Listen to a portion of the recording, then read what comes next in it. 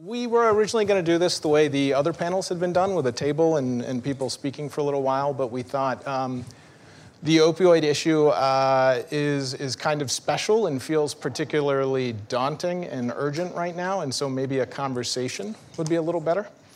I will read biographies really quickly. I wrote these in very large font, so I'll get them right. To my left, Zachary Bolitho is a former assistant U.S. attorney in the Eastern District of Tennessee and a faculty member at Campbell University Law School, where he teaches classes on criminal law, criminal procedure, evidence, and trial advocacy. He is on sabbatical at the moment to serve as counsel to the Deputy Attorney General.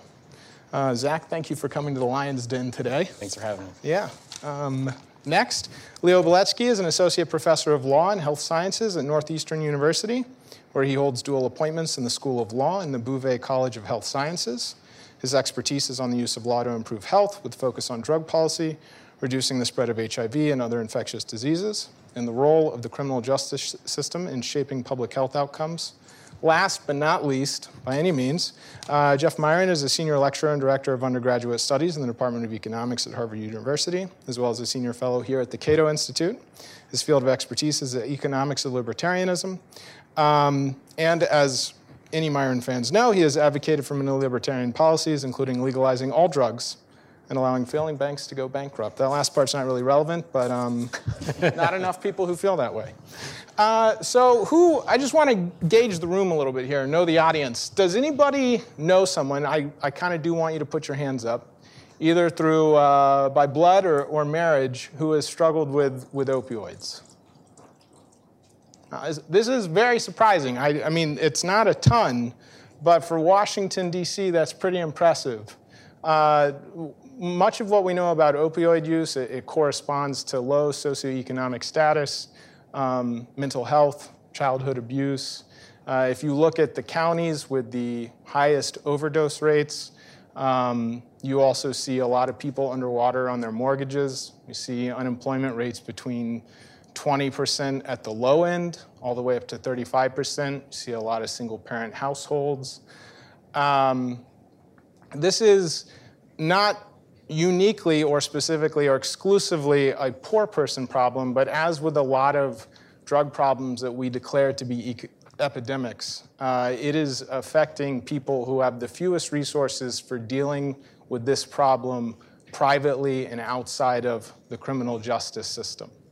So I want to kind of keep that in mind, and I know those of you who raised your hands are obviously keeping in mind that we're talking about real people here. Historically, we haven't always talked about drug epidemics as if they were about real people. It's certainly easy to demonize the substances, and it is unfortunately very easy to demonize the people who use them. So to get started, enough lecturing here. I kind of want to start, and everybody can obviously take a shot at this, at what we're doing right and what we're doing wrong. Because it feels right now, if you look, fentanyl deaths over the last year doubled from just over 10,000 to over 20,000. Heroin deaths went up. Opioid deaths are slowly, if you talk about prescription opioids, are slowly ticking up. And even deaths from other drugs such as cocaine have increased slightly, probably because of the inclusion of fentanyl and those things as well. So it might be really easy to conclude that we are doing nothing right anywhere in the country, but I don't think that's true, and I'd like everybody here to take a crack at what we're doing right, and we'll have what we're doing wrong as a separate question. Jeff? I don't think we're doing very much right. There are limited attempts to expand medication-assisted therapies, meaning buprenorphine and methadone, but not on a large scale and not nearly to the degree I think would be necessary in order to make a significant dent in the rate of opioid deaths. So basically, I think we're doing exactly the wrong thing, but I guess I'll hold that until... Tough but fair. I like it. Leo? I think there are a couple of things that can be encouraging progress. So, thinking from kind of the end game, which is stopping people from actually dying from an overdose, we're expanding access to naloxone, which is a great thing. I've been working on that for over a decade. We're finally seeing naloxone expanded on a major scale. We're seeing the passage of Good Samaritan laws that shield people from being charged with drug-related possession crimes when they call for help during overdose. So it's something that we want to encourage. We want to see more people seek help. And a lot of times people are reticent to seek help because they're afraid of legal consequences if they do call. We're seeing more medication-assisted treatment. We need a lot more. There's money coming down the pike to rapidly scale up access. And we're seeing also part of the healthcare reform, kind of going back to what you were saying, Mike, I think there's a lot of the opioid crisis that is actually not related to opioid access per se. It's really a sort of a structural issue. One of the things that is a key driver of opioid misuse is people self-medicating for health problems, whether they're physical or mental health problems. Opioids are a great salve, if you will, to take care of a bunch of different needs and to help people address those problems. We need high quality, affordable, accessible health care, and unfortunately that's out of reach for a lot of Americans, and maybe that could be getting worse. So we want to definitely see people get help for a bunch of health-related issues. Substance use disorder is one of them, but that's certainly not the end of the story. In addition to the items that Leo has mentioned, I think that prescription drug monitoring programs, or PDMPs, that have been established in 49 of the 50 states is a positive development. It's going to help us to ensure that individuals are not being overprescribed opiates. It will stop some of the doctor shopping that may have contributed to the development of the problem in the beginning. We're also seeing more attention focused on the issue of fentanyl.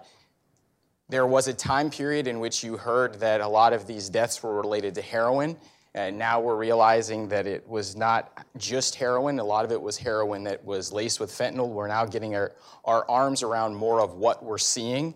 And because we're getting our arms more around what we're seeing, we're taking steps both at the federal and state levels to deal with the fentanyl problem in terms of the Department of Justice has been actively working with China, which is where much of the fentanyl is developed. We've made strides there in getting China to schedule some of the fentanyl analogs in the precursor chemicals that are used to develop fentanyl. Lots of other efforts are underway in terms of the interdiction of fentanyl, the hope being that if we can stop both the prescription drug problem that is where many people become hooked on opioids, and if we can stem the flow of fentanyl, combined with many of the items that Leo mentioned, that we will start to hopefully see a downturn in the number of overdose deaths, which is, of course, very concerning to all of us. Now for what we're doing wrong, I feel like we could have a conference dedicated to just this issue. But I'll ask that everybody maybe pick a few things in particular that they're particularly concerned about. That means by the time it gets to you, Zach, you're going to have pretty slim pickings, but I trust you'll think of something. Jeff? So I think what we're doing wrong is trying to keep people from accessing opioids legally. I think that what causes the harm, mostly, is not people using opioids, it's people who use opioids under conditions of prohibition or substantial restrictions. The vast majority of people who've gotten medical prescriptions used those opioids during the course of the prescription and stopped. Many stopped early because they didn't need to take them anymore and they weren't so addictive as the conventional wisdom. It's when people are cut off, people who either had continued pain and wanted to keep using opioids, but the medical system or the legal system said no, or people who got physically dependent and didn't want to be forced to go through withdrawal in a cold turkey way. Those are the people who went to the black market or other diversion sources and didn't know what dosage they were taking. Those are people who ended up using opioids in combination with other medications like benzodiazepines and alcohol, making the risk of overdose much, much larger, something much less likely to happen in a fully legal market where you're talking to your doctor about the fact that you're taking opioids, your doctor's saying, remember not to mix this with alcohol or other medications and so on and so forth. we're getting extra overdoses because people are not able, as they would in a legal market, to go through withdrawal slowly, to say, I'm going to taper my dose over 3 months or 6 months or 20 years, because the long-term negative side effects of being on opioids are simply hard to document. Never mind not very serious, they are in fact very hard to document. So what we're doing wrong is outlawing opioids. What we should do right is legalize them. I actually have to agree. I think that one of the reasons why you're seeing an enormous uptick in fentanyl-related deaths is because of pressures applied by interdiction.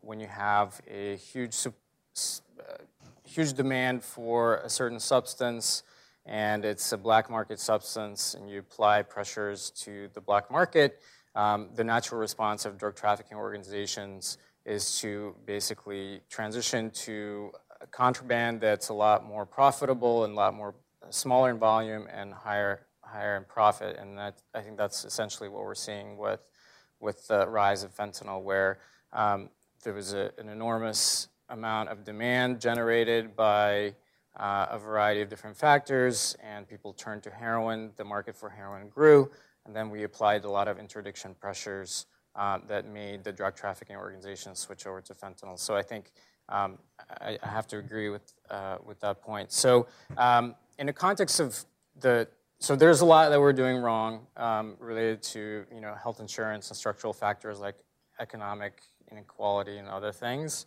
But in the context of today's discussion, I wanted to highlight just 3 things that you all may or may not be familiar with that I think especially this audience might find of interest. So one is a major uptick in drug-induced homicide laws and prosecutions. So these laws and prosecutions basically focus on situations where there's an overdose that occurs.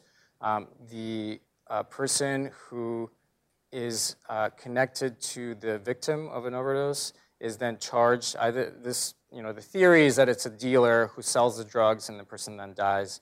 The dealer gets charged with essentially murder. There's a variety of state and federal statutes. These prosecutions have risen very sharply. I wanted to throw some slides on, and it didn't work out. So if you're interested in this, email me, and I'll send you some information that we're right now doing tracking these prosecutions. There's a major uptick starting in about 2003, going up very sharply in 2006. 2007 we have partial data. 2006 sees many more of these than previously.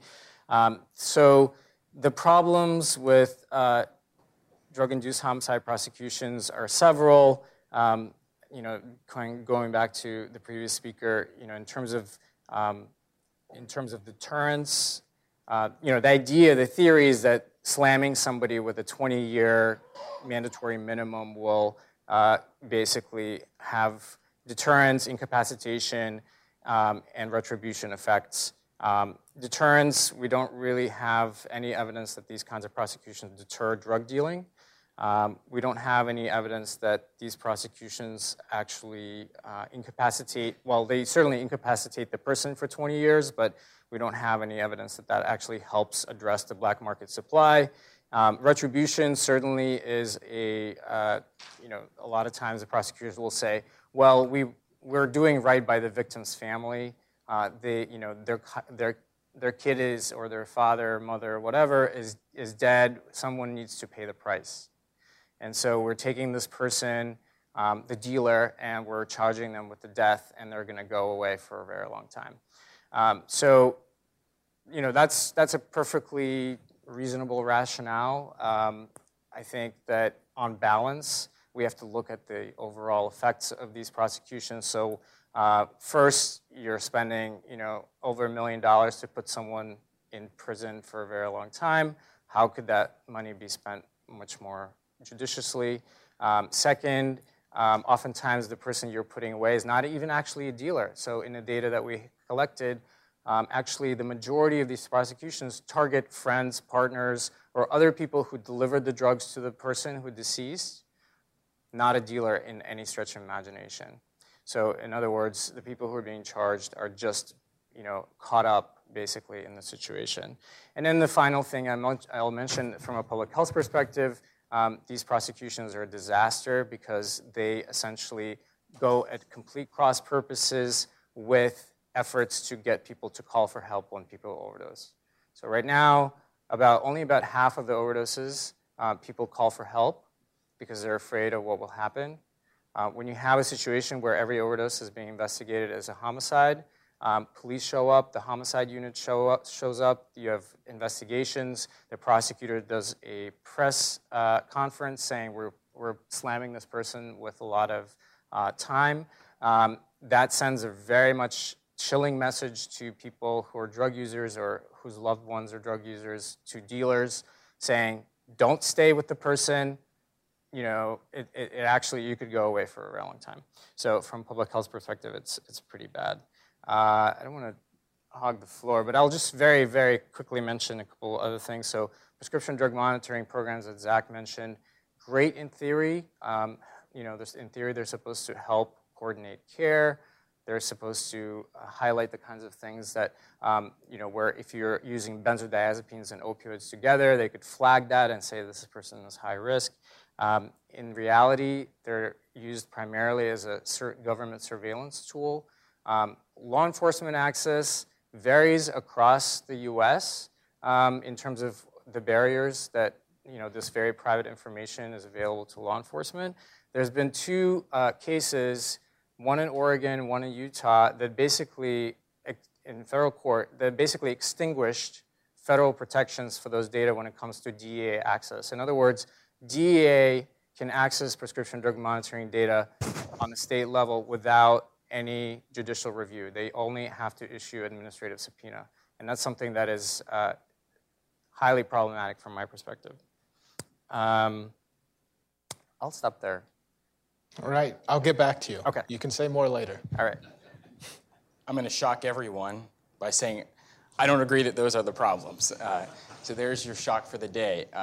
But I don't want to, in terms of your question about what are we not doing right or what's going wrong, I think a couple of things where vast improvement is needed. We do need to improve our treatment options and the way in which people are treated. We certainly need to make sure that individuals are getting the treatment that they need, and we haven't quite figured out how to do that effectively across the country. And I know there are other new types of MATs or medical assisted treatment options that are becoming available, and we need to make sure that we are doing everything that we can to get people the treatment that they need so that we can get them out of the cycle of addiction. We're also still in great need of getting ahead of the curve, if you will, in terms of the development of the new synthetic opioids. The way that the Controlled Substances Act works is items are scheduled, and they're scheduled by a chemical compound. And what's currently happening is once a new fentanyl or a new synthetic drug is scheduled, then the clandestine laboratories tweak the substance, and it is no longer scheduled, which therefore prevents the DEA and other law enforcement agencies from effectively dealing with it the same way if it was a scheduled substance. So we need to continue to look for legislative fixes in ways in which we can be better at staying ahead of that curve. We also need to improve our ability to move up the chain in investigations. Certainly, the people that the Department of Justice is interested in prosecuting federally are the people that are developing this stuff, making this stuff, and sending it over here to kill Americans. And on that front, just this week, the department announced the first prosecutions of 2 Chinese nationals who are directly involved in the production of fentanyl and the shipment of fentanyl to the United States. And we hope to continue that success and to be able to get the people that are producing this and sending it over here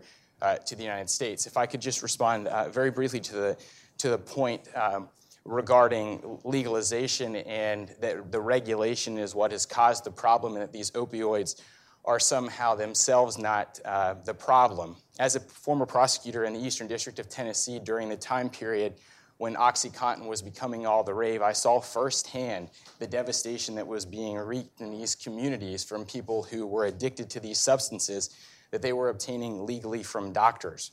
We were experiencing significant problems at that time, not only with overdoses, but also with individuals who were robbing pharmacies at gunpoint to get the substances. Those problems were existing when we had the ability to go to doctors who were passing this out easily in the pill mill fashion. So I don't think that the answer is not to regulate these substances. Perhaps I don't think there's any denying that people have migrated from prescription drugs to heroin, and then the heroin is now being laced with fentanyl. That's an undeniable fact. But what we have to be concerned about are two different populations of people here. We have those who are already suffering from addiction, and we have those who are not addicted. And we need to make sure that we're also concerned about those people who are currently not addicted and making sure that the way in which doctors and healthcare professionals are operating, that we're not addicting more people. And so the reason why we have cracked down in our regulating doctors and the ability to prescribe these substances is because 4 out of 5 heroin addicts report that they first started using prescription opioids. So if we're able to turn down the number of prescription opioids that are available, we're going to be able to reduce the number of people who are addicted and hopefully reduce the number of people who transition from prescription drugs to fentanyl. Yes, we still have this population of people who are already addicted, and we need to figure out ways to effectively address them. The U.S. Department of Justice, the federal government, is not interested in jailing addicts. We are interested in prosecuting and jailing the people who are making millions of dollars by killing United States citizens, by people who are hurting our mothers, fathers, and children on a daily basis, and that's what we're interested in going after. I think Zach brings up an interesting point here, which is the extent to which all of these actors in the system are mostly isolated. And in terms of both the tools and sort of incentives for each person in this system. I mean, we have users, we have illicit actors in the market, we have the legitimate medical community and pharmacies, we have law enforcement. It may be too big an ask for the panelists to come up with a way to at least better exchange information between some of these hubs without also violating Fourth Amendment or sort of exposing people to punishment. But I am kind of curious, and maybe I'll start with you, Zach, just because you did spend that time as a federal prosecutor. When you sort of looked at the landscape in eastern Tennessee, and you told me before that you're from Ohio, which is another place that has been hit really hard, and I also know Jeff and Leo are in Boston and outside of the Boston suburbs have also been hit hard by this. What did you feel isolated? Did users seem isolated to you? I mean, when you were thinking about it does seem like we need sort of an integrated approach to this, which sounds like the craziest thing in the world to say if you consider that this is probably the most amicable I've ever seen people with this different viewpoints on stage before. I mean, generally, we're not all actually having this conversation, at least together. So when you think about sort of what was missing in the Eastern District of Tennessee, when you're thinking about there's this population that's been devastated by prescription, and maybe initially by prescription opioids, in part because the communities are so poor, then heroin came in, then fentanyl from Chinese distributors. When you looked at that, I'm assuming at some point you maybe felt some frustration, maybe some hopelessness. What did you want? What did you think, in addition to your own powers and resources as a law enforcement officer, what felt like it could have made that better? I wish I knew the answer to that question. In your most desperate moments, what did you want? I think what you want at some level is a crystal ball, because I don't think that we had any idea, especially when I was handling these cases and seeing these cases, that it was going to progress to where it is today. I don't think we had a sense of the scope of the problem, because you're dealing with your cases and your investigations, and you don't necessarily know how widespread this is, at least at that time period. And I think that if we could have known that how this problem was going to progress, where it was going to end up, perhaps we could have been more forward-thinking in some of the steps that were taken. But at the time, You're just dealing with what you're dealing with at the moment. Sure. What's in front of you? Yeah. Leo? I wanted to kind of step back for a second and talk a little bit about language. So one of the things that I find interesting about this crisis is the word epidemic that gets thrown around. Epidemic fundamentally is a contagion. It's an infectious disease. Someone, like I study public health, the AIDS crisis was an epidemic. The prescription drug / opioid issue is not truly an epidemic.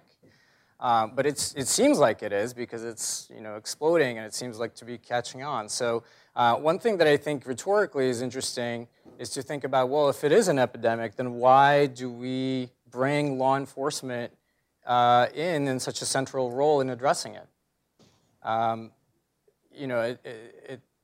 From a criminal justice reform standpoint, there's a point, a point to be made. But even just from a rhetorical standpoint, why do we rely on law enforcement tools? So Zach is exactly right in that a lot of times when law enforcement came in to shut down pill mills, and I would not ever advocate for pill mills. I think opioids are an important but risky tool in a medical toolbox. They need to be prescribed judiciously and monitored very closely. You don't want people handing them out willy-nilly. They're not aspirin. And so the idea that pill mills should function, I don't know if this is what Jeff would advocate, but I'm not sure I would say that we need pill mills all over the place and that will fix the problem. I don't think that's true. But if you're going to come in as a law enforcement agency, shut down a pill mill, the patient population of that pill mill and by extension probably a lot of other people in that community probably have opioid dependence and or addiction. Those two things are different. There's another thing about language. So, addiction and dependence are two different things. You can be dependent on insulin. That doesn't mean you're addicted to insulin. Doesn't mean you're engaging in compulsive behavior to get the insulin, like holding, pharmacy at gunpoint. So from if you ask an epidemiologist or someone who studies addiction, what's going to happen to a pill mill when you shut it down? They're going to say, well, those people are going to need substitution, right? So they're going to need to find an alternative source of those opioids because they're not going to be feeling very good when they lose their supply. And that's because of the withdrawal symptoms that people feel, but also because of the underlying pain issues or mental health issues or whatever else. So by failing to engage people who actually study these issues from a health perspective, which is what you need, law enforcement in many communities basically shut down the supply and precipitated the kind of transition that we're now seeing happening all over the place. And to underline, I think it's important to also underscore that we now have evidence that very vividly demonstrates that people are not initiating with prescription drugs to the same extent that they did. So the point that Zach made is real. You want to be judicious in the way that you're prescribing opioids, but you don't want to make that process so restrictive that you push people towards initiating from the black market. And we're now seeing that the percent of people initiating from the black market went from, I can send people to study if they're interested, and this is from my recollection, from 8% in 2005 to something like 35% in 2015, meaning that number of people who started opioid use from heroin has skyrocketed. Okay, so people are not, it's not just the access, or it's not even principally the access from prescription, prescription being issued unnecessarily that people are getting dependent or addicted to opioids. It's underlying issues that are pushing people towards opioid use, and unless we address those underlying issues, people are going to continue starting opioid use, or they're going to use alcohol, or they're going to use cocaine, or whatever the drug of choice may be. We have a lot of very, very important structural issues in this country, and people are going to gravitate towards things that make them feel better, and unless we figure out ways to address those issues, we're going to continue playing whack-a-mole with whatever drug is the drug choice of the day. So I'm not sure if there's a specific question to me, but if not, No, please. Always welcome. Respond to a bunch of things. So on the prescription drug monitoring program, so that's an example of trying to use restrictions to reduce the number of overdose deaths, to reduce prescribing and therefore overdose deaths. The evidence from a large number of papers in standard journals suggests that it has had some effect in reducing prescribing, has had no statistically significant effect in reducing deaths, and indeed, the more recent studies seem to find an increase in the number of deaths as a result of the prescription drug monitoring programs, which is exactly what, in my view, more restrictions, more deaths, would imply. In terms of why I'm advocating this legalization model, of course, I'm a libertarian, that's my instinct, but there's also incredibly consistent evidence that more restrictions leads to more deaths or worse or increased risk from consuming a substance. That happened with alcohol prohibition in the United States. From 20 to 33, alcohol use declined modestly, but deaths from use of alcohol went up enormously. That's exactly the prediction of the libertarian view. In Portugal, when they decriminalized almost all substances, they saw a dramatic reduction in the number of deaths associated with drug use. France rapidly expanded buprenorphine starting in about 2001, and again saw a rapid reduction in the number of opioid deaths. Morphine maintenance, something that was practiced for a long time before the federal government started outlawing it in the 1920s, was associated not with increased deaths, with people getting their morphine from doctors on a regular basis and functioning normally in society. And last but not least, the whole MAT framework, the methadone or buprenorphine-assisted therapy, is a form of legalizations. It's more opioids leading to fewer bad outcomes. It's a small partial legalization, so again, is exactly suggesting that the more we make these things accessible and allow people to get them legally in known dosage from a reliable supplier and so on, the less likely they are to have bad effects. The reason nobody holds up a CVS pharmacy to get their insulin dose is because the doctors make it possible for them to do so legally. They're not being cut off. It's being cut off, which leads to a large amount of the negative effects. On the issue of whether we should have been prescribing nearly as much as we did, it's certainly likely that some people became physically dependent. Some even ended up in unpleasant or very negative addictions as a result of it. But don't forget, a ton of people, the vast majority of all these extra people who got opioids had their pain relieved to a greater degree. They were able to function better in society. They were able to hold on to their jobs, reduce their disabilities they might have, and so on and so forth. So there's huge benefits of all that increase in opioid prescribing, even if there was some increase in costs. Okay, let me stop there for now. If you want to keep going, I actually do have a question for you. So I failed to introduce myself up front. My name is Mike Griggs. I'm a reporter at Reason Magazine, which is a libertarian publication. And I have sort of struggled internally over, I'm from Central Florida. I have family members who've been addicted. My wife's mother died of an opioid overdose. I have thought about this issue a lot. And I have sort of struggled internally with, we know what better outcomes looks like, right? So like Maya Salavitz, who probably would have been a better moderator than I am, had a piece out in Scientific American recently that found counties in the United States that had the highest levels of social capital. These are communities with high levels of trust, high levels of civic participation, such that they vote, high levels of employment, home ownership with equity, all these things.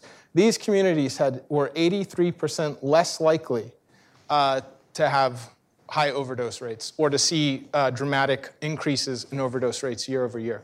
So there's a very real divide here between people who have resources and people who don't.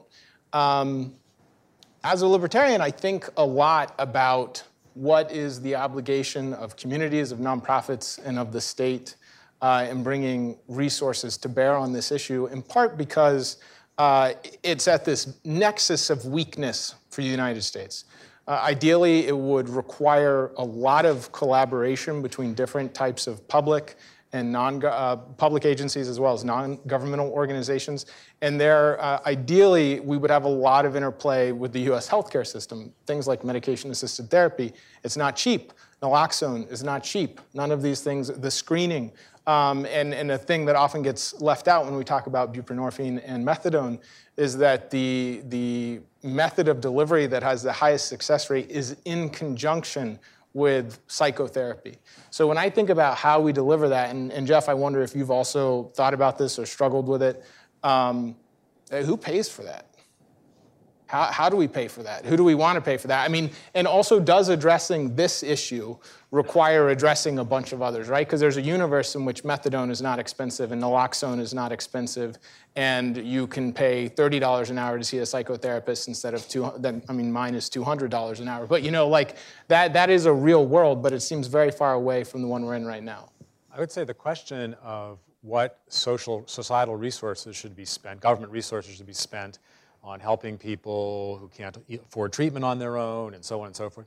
Those are somewhat hard questions, but all of those things would be much, much cheaper if we first were in a legal environment. The number of people having problems because of opioid use or other subjects would be much smaller if we were in a legal environment. So the legalization is a necessary step in order to be able to have useful discussions. In a legal environment, a lot of people will be much less likely to hide their misuse. That will make it easier for them to deal with because they can be honest with their family, they can be honest with their employers, they don't have to worry about telling their doctors that they're using these substances and so on and so forth. So yes, there will still be hard questions. To what degree should government be subsidizing healthcare or treatment?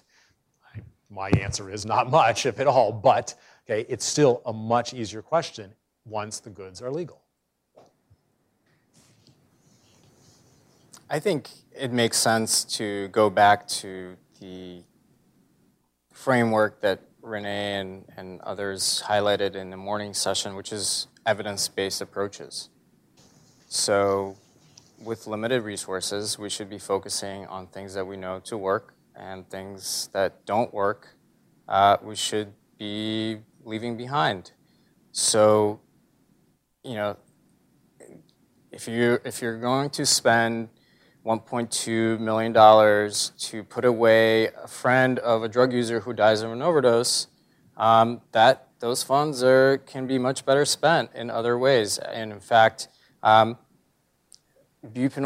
methadone treatment isn't very expensive. It's extremely cost-effective. And in a context, kind of from a libertarian standpoint, fiscally conservative people should advocate for things that we know have a very good cost-effectiveness profile. A lot of the criminal justice approaches, not only do they not work, but they are counterproductive.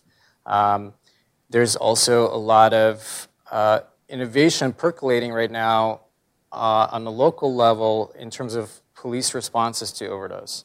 So we heard a little bit about that in the morning panel in terms of police extending treatment availability or other services to people who overdose, and connecting people to treatment and so forth, police administering naloxone.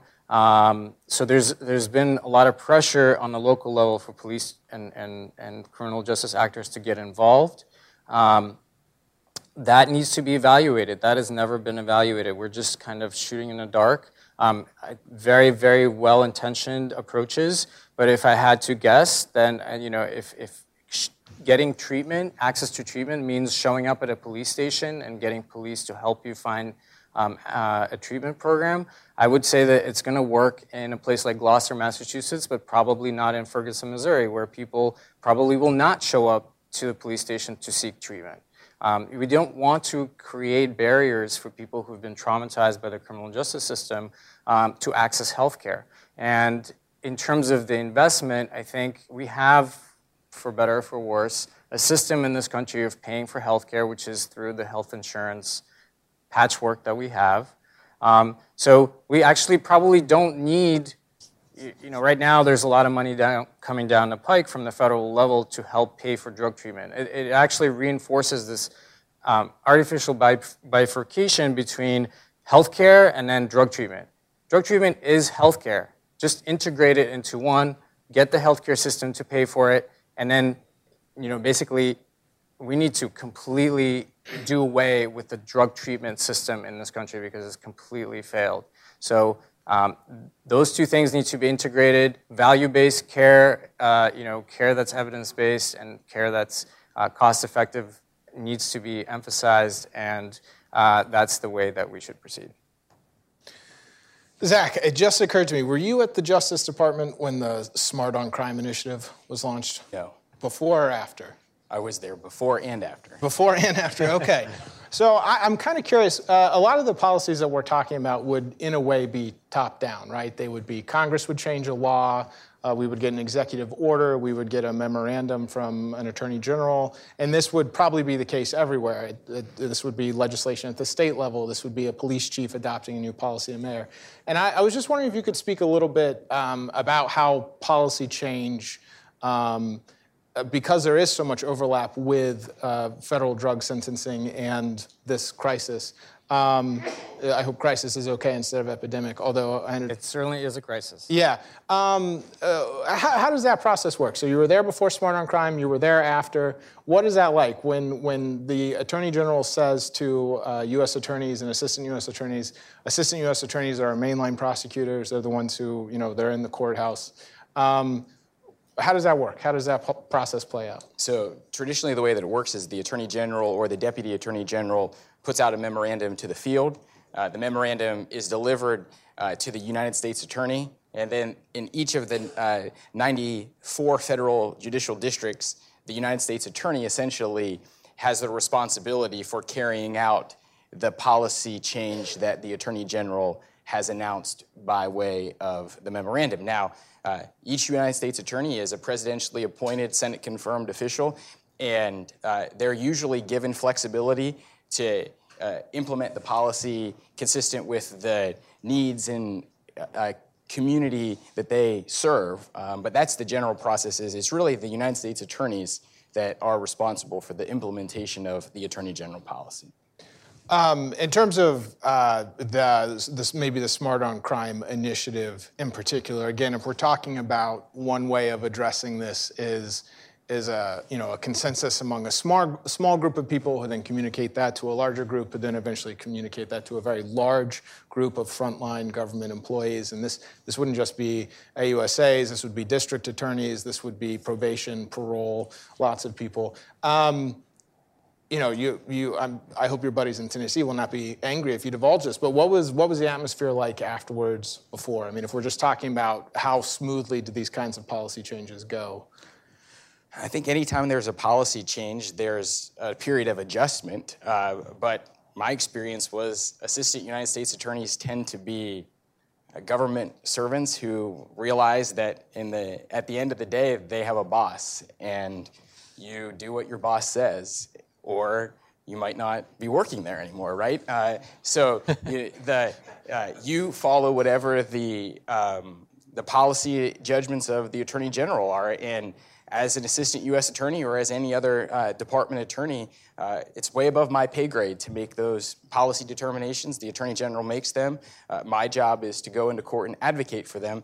I've been in a position, actually, I guess once I thought about whether I was there before or after. I was there a little bit after some of the changes had started, and I actually remember having to change a position that I had taken. I had taken a position. The policy changed. I had to go back into court and change the position. And when you go back into court and change the position, you go back into court and you advocate that the position that has been changed is the correct position because my client has directed me that that's the position that I'm supposed to take. Whether I liked it or not is really, no one asked. So there is that kind of potential. I mean, assuming, and Leo, you can probably speak to this. I know that you also work with frontline people sometimes. That it's a lot of times when I've talked to probation or parole officers or police officers, a lot of it is like, why are you coming to me with this? You are not paying me. Your tax dollars are not paying me to make the law. It is to enforce the law to the best of my ability, and we can tangle over that another time.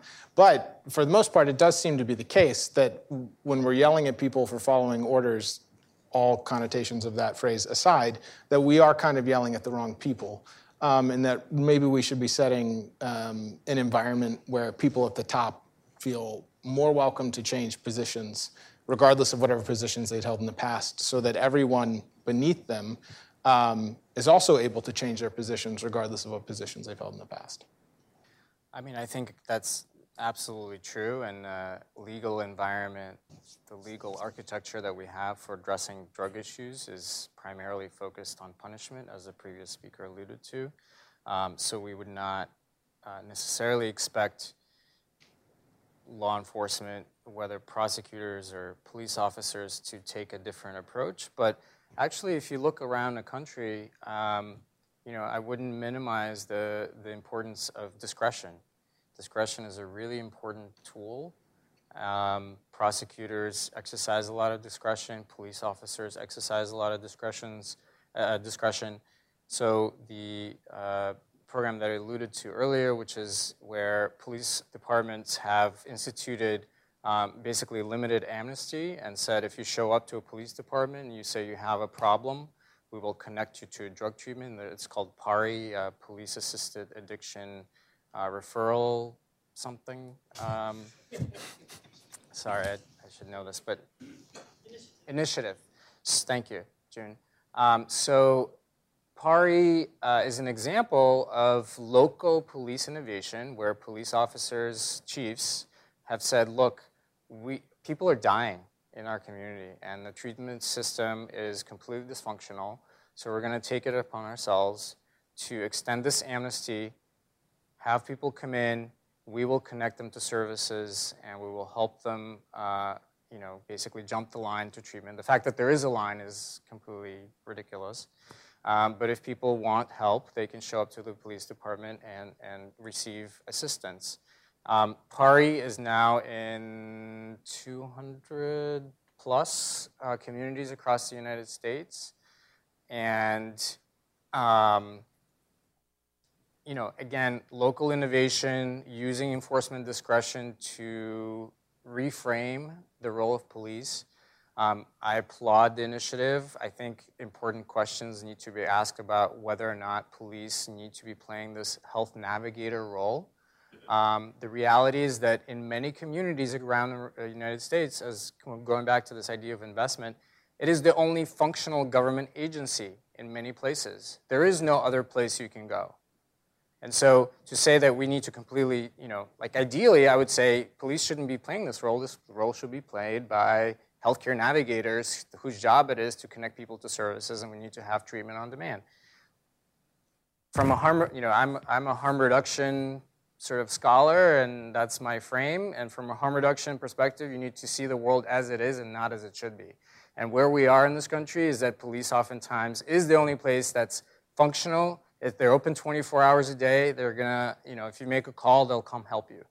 So in that context, okay, well, let's work with that. So if police are gonna be referring you to treatment, let's at least make sure that they're referring you to treatment that works and not to programs that leave you worse off than you were in the first place. Let's figure out how to engage, social workers, other kinds of healthcare professionals in that framework so they can help people who are in need. So I think that there's a lot of opportunity to use discretion to kind of move along that continuum of reducing harm, reducing risk, and addressing the crisis from kind of a standpoint of using local innovation and using discretion, but also imposing some standards as the innovation percolates, and imposing some standards to make sure that it does more good than harm. So let me move from that in a slightly different direction, but talk about why this session, is in a session on criminal justice. Why talking about what it's one level is a health topic is in a session on criminal justice, and give another reason why the libertarian view of legalizing it, makes sense, which is even if the criminalization is reducing the use, even if it's reducing the number of opioid deaths, the fact that we're trying to enforce a victimless crime, the fact we're trying to enforce a crime where it gives police license to engage in racial profiling, in stop and frisk, and all sorts of things, is at the heart of why the U.S. criminal justice system is dysfunctional. Lots of violence is due to drug prohibition, not just opioids, but more generally. Lots of corruption is due to the drug prohibition laws. All of the racial tension, the erosions of civil liberties, the disruption in other countries. So there are enormous negatives from outlawing drugs, and they infect all parts of the criminal justice system, from prosecutors being overly aggressive to excessive reliance on plea bargaining and so on and so forth. So never mind, even if there were no opioid deaths, we should still want opioids and all their drugs to be legal to make the criminal justice system work more effectively. Those sound like two closing arguments to me. You want to weigh in here, Zach? I disagree that this is a victimless crime. I'd encourage you to walk into a neonatal intensive care unit and look at the opioid-addicted babies that are born to drug-addicted mothers who would still be able to obtain these substances. Look at these photographs of parents who are overdosed in the front seat of their car as their young children are in the back seat, or the parents who choose to go and get high instead of taking care of their children. There are real victims here. I also think that we have to make sure that what we always come back to is these are not easy problems. These are not things that we're going to solve with any simple change in policy. The end result is that we have a problem here. And we, as a Department of Justice lawyer, we have things that are against the law. And our job is to enforce those laws. And speaking for myself, I believe that those laws make sense and that we should have a prohibition on drugs. My final point would be, I would be greatly concerned about living in a society where we don't regulate incredibly dangerous poisons like fentanyl, and where people can go and maybe not even know what they're getting or become extremely addicted to these substances as young people. I think that is the system perfect? Absolutely not. Could we improve things? Totally. Are a lot of the points that were made by the prior speaker and by my co-panelists today about the way that we treat addiction, the way that we treat mental illness, are those valid? Yes. Do we need to make great improvements there? Absolutely. And if we could make improvements there, could we greatly reduce the problem? Absolutely. And so I hope that we can continue to explore ways to improve drug treatment. We do need to improve our mental health treatment. I've dealt with that issue with a loved one. I understand it. And the system does not effectively handle those issues. And those people do end up turning to drugs and to crime. And we need to make sure that we address those. But I just don't think the answer to that is to completely pull back from any regulation. So I respectfully disagree. I understand the points. Yeah.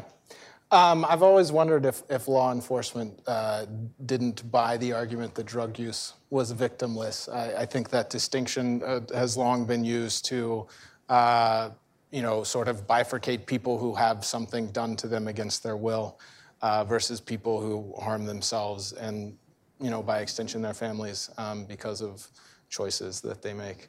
But your point is taken. I don't know how much time we have left, and I'm looking for Feeney, and I'm not seeing him. We have 15? That sounds like a great amount of time for questions, and I see some very eager people in the audience. Do we have microphone operators? That's great. Let's start at the back. You, yes, you. I don't have glasses on. I know that you're a woman, but I don't know much else. Right. Yeah, sorry. Thanks. I have a cold, so excuse me for my voice. I'm Nazgul Gantnoush. I'm with the Sentencing Project. I'm a researcher there. And so I have two questions for the panelists. One of them is for Professor Beletsky. I appreciated what you said about addressing the underlying causes, issues. I was surprised to see that the CDC said that during the period of time that opioid sales have quadrupled between 2000 approximately and 2010, there hasn't been an increase in reported rates of pain. I wonder if you could address that and elaborate on what you mean by underlying causes and addressing them. And so for Mr. Bolitho, I have a question for you, which is, I really appreciated what you said about treatment. I'm wondering if you could talk about treatment rates in the BOP, in the Bureau of Prisons. And the last statistics that I saw was that it was something like 17% rate of treatment for people with substance use disorder. And a couple of years ago, methadone and buprenorphine, as I understand, were not available. I'm wondering if they are now and what's being done about that within the BOP, which is under DOJ. Thanks.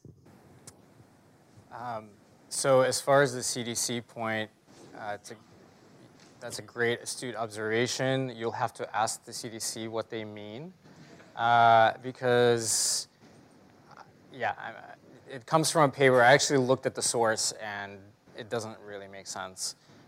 So what I mean by the structural determinants of increased opioid utilization, there are a variety of ways of looking at this, and I actually have a paper on this coming out in American Journal of Public Health. The structural framework is something that has been completely ignored. We use the structural determinants framework to talk a lot about different public health issues, from obesity to whatever. We don't talk about it in the context of the opioid crisis, and I think that's a missed opportunity. There are a variety of reasons why people became more likely to use opioids from occupational. So, obviously the economic and employment situation in the United States has changed in the last couple of decades.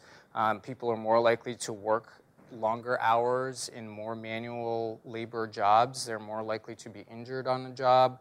They're less likely, so when you're injured, obviously it helps if you have health insurance. In the late 1990s and early 2000s, very many people, especially in the lower wage sectors, did not have health insurance. So they needed to, as Jeff said, function in their jobs. We don't have a great social safety net in this country. And I know, we're at Cato, so, that's probably disagree with some people in the room on that, but I feel like, we could probably agree that if people need to work, and if they have challenging injuries or mental health issues and they need to function, they need something that is going to make them feel okay and basically get out of the bed in the morning. And opioids make it easier. We also have a healthcare system that is very much configured to favor quick and easy solutions. Opioids fill that role. If you have a variety of things that are wrong with you, and you have a healthcare provider who's trying to see 15 patients in an hour, they don't have time to really delve in what's going on in your mental health or physical health. What are the root causes of your problems? They can give you a pill that's going to make you feel better. And there's been a lot of questions about the role of pharmaceutical companies, whether or not they had a role to play in the huge uptick in opioid use. They absolutely did, and they absolutely saw a business opportunity and took it to the bank. But the business opportunity was that our healthcare system needed something that would make people feel well and would make people feel like they were getting good treatment. And opioids filled that role. So I think, we can talk at some point longer about what were those structural changes in the United States that made it more likely for people to need this kind of salve. But that's my basic premise. And I think just on that point, one really interesting graph, if you look at the United States and where the opioid epidemic is hitting, it's very interesting that, sorry to use epidemic, crisis is hitting, is that it's not really hitting the entire United States at the same level. There's this stripe, essentially, from the Midwest Appalachia down to some of the South, where you're seeing the vast majority of the problems. And so I think you can see that's where the pill mills popped up. That's where that kind of existed. So it's interesting to see how that has not been the case all throughout the country. Absolutely. But to the BOP point, the BOP has the RDAP program, Residential Drug Abuse and Prevention Program, the 500-hour program that's usually viewed as a very effective program. I know there are always more people who want in that program than there are slots, and I know that's a constant struggle of how to provide more slots with the resources. And also one of the issues that can come up with the RDAP program is you actually have to be in prison for a long enough period of time to complete the program. And so some people are not actually eligible to participate in the program due to the sentences. As it relates to MATs, I haven't specifically looked at that. I've not heard that policy has changed. So to my knowledge, MATs are not being used. And I think the rationale, of course, behind that is within a prison environment, diversion can be a very big concern. And actually, Suboxone, which is one of the MATs, is actually one of the biggest problems in the prisons right now. I was actually at a federal prison recently, and they're now seeing Suboxone strips are underneath stamps. So they're coming in stamps, or they are sending magazines because the strips are so small. They look like a Listerine strip. They're sending magazines where the pages are glued together, and you can't tell it, but inside the pages are a bunch of Suboxone strips. So I think that's probably the rationale behind that. Yeah. I'll hit the middle next, I promise. Right down here. Mike, I don't know if you called on me, but it's Lauren Crusai from Reason, your colleague over here. I know you're blind right now. So thank you all for your comments. I thought they were very diverse and really interesting. But I was kind of hearing just like 3 different options to sort of fix this crisis. The first is like totally overhaul the healthcare system and improve socioeconomic prospects, which I think is a little difficult. Second, legalize it all, which I'm sympathetic to because I work at Reason. And I hear like don't legalize, but keep incarcerating to some extent, but divert more to treatment, more or less, which Leo says is completely dysfunctional, the treatment programs, although maybe I'm misrepresenting you the way you're looking at me right now. But anyway, so all 3 of these options, like they don't sound politically possible. Like if I get up on my libertarian soapbox, I can advocate for legalization all day, free market healthcare, voluntarism, and non-aggression principle, but I will probably die on that soapbox. I'm hoping that I can get each of your takes on some incremental approaches to getting to where each of you thinks we need to go.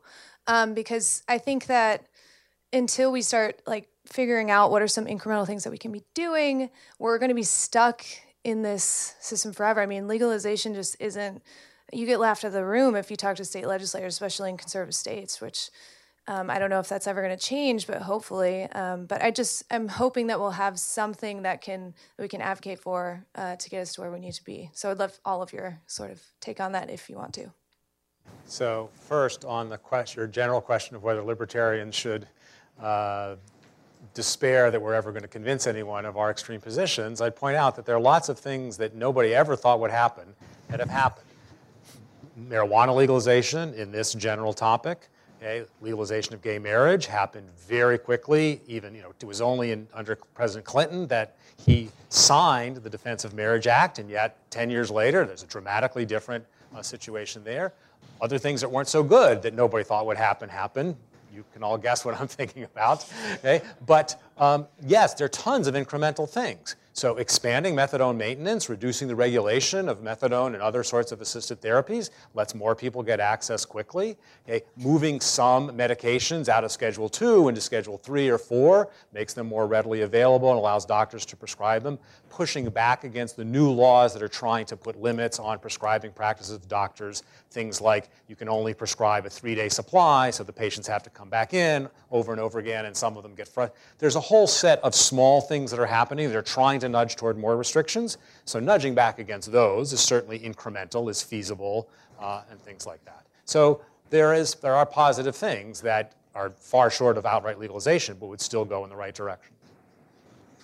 I really like your question, Lauren, partly because I think if you hear our answers, they're probably going to seem there's going to be much more commonality than there was, at first glance.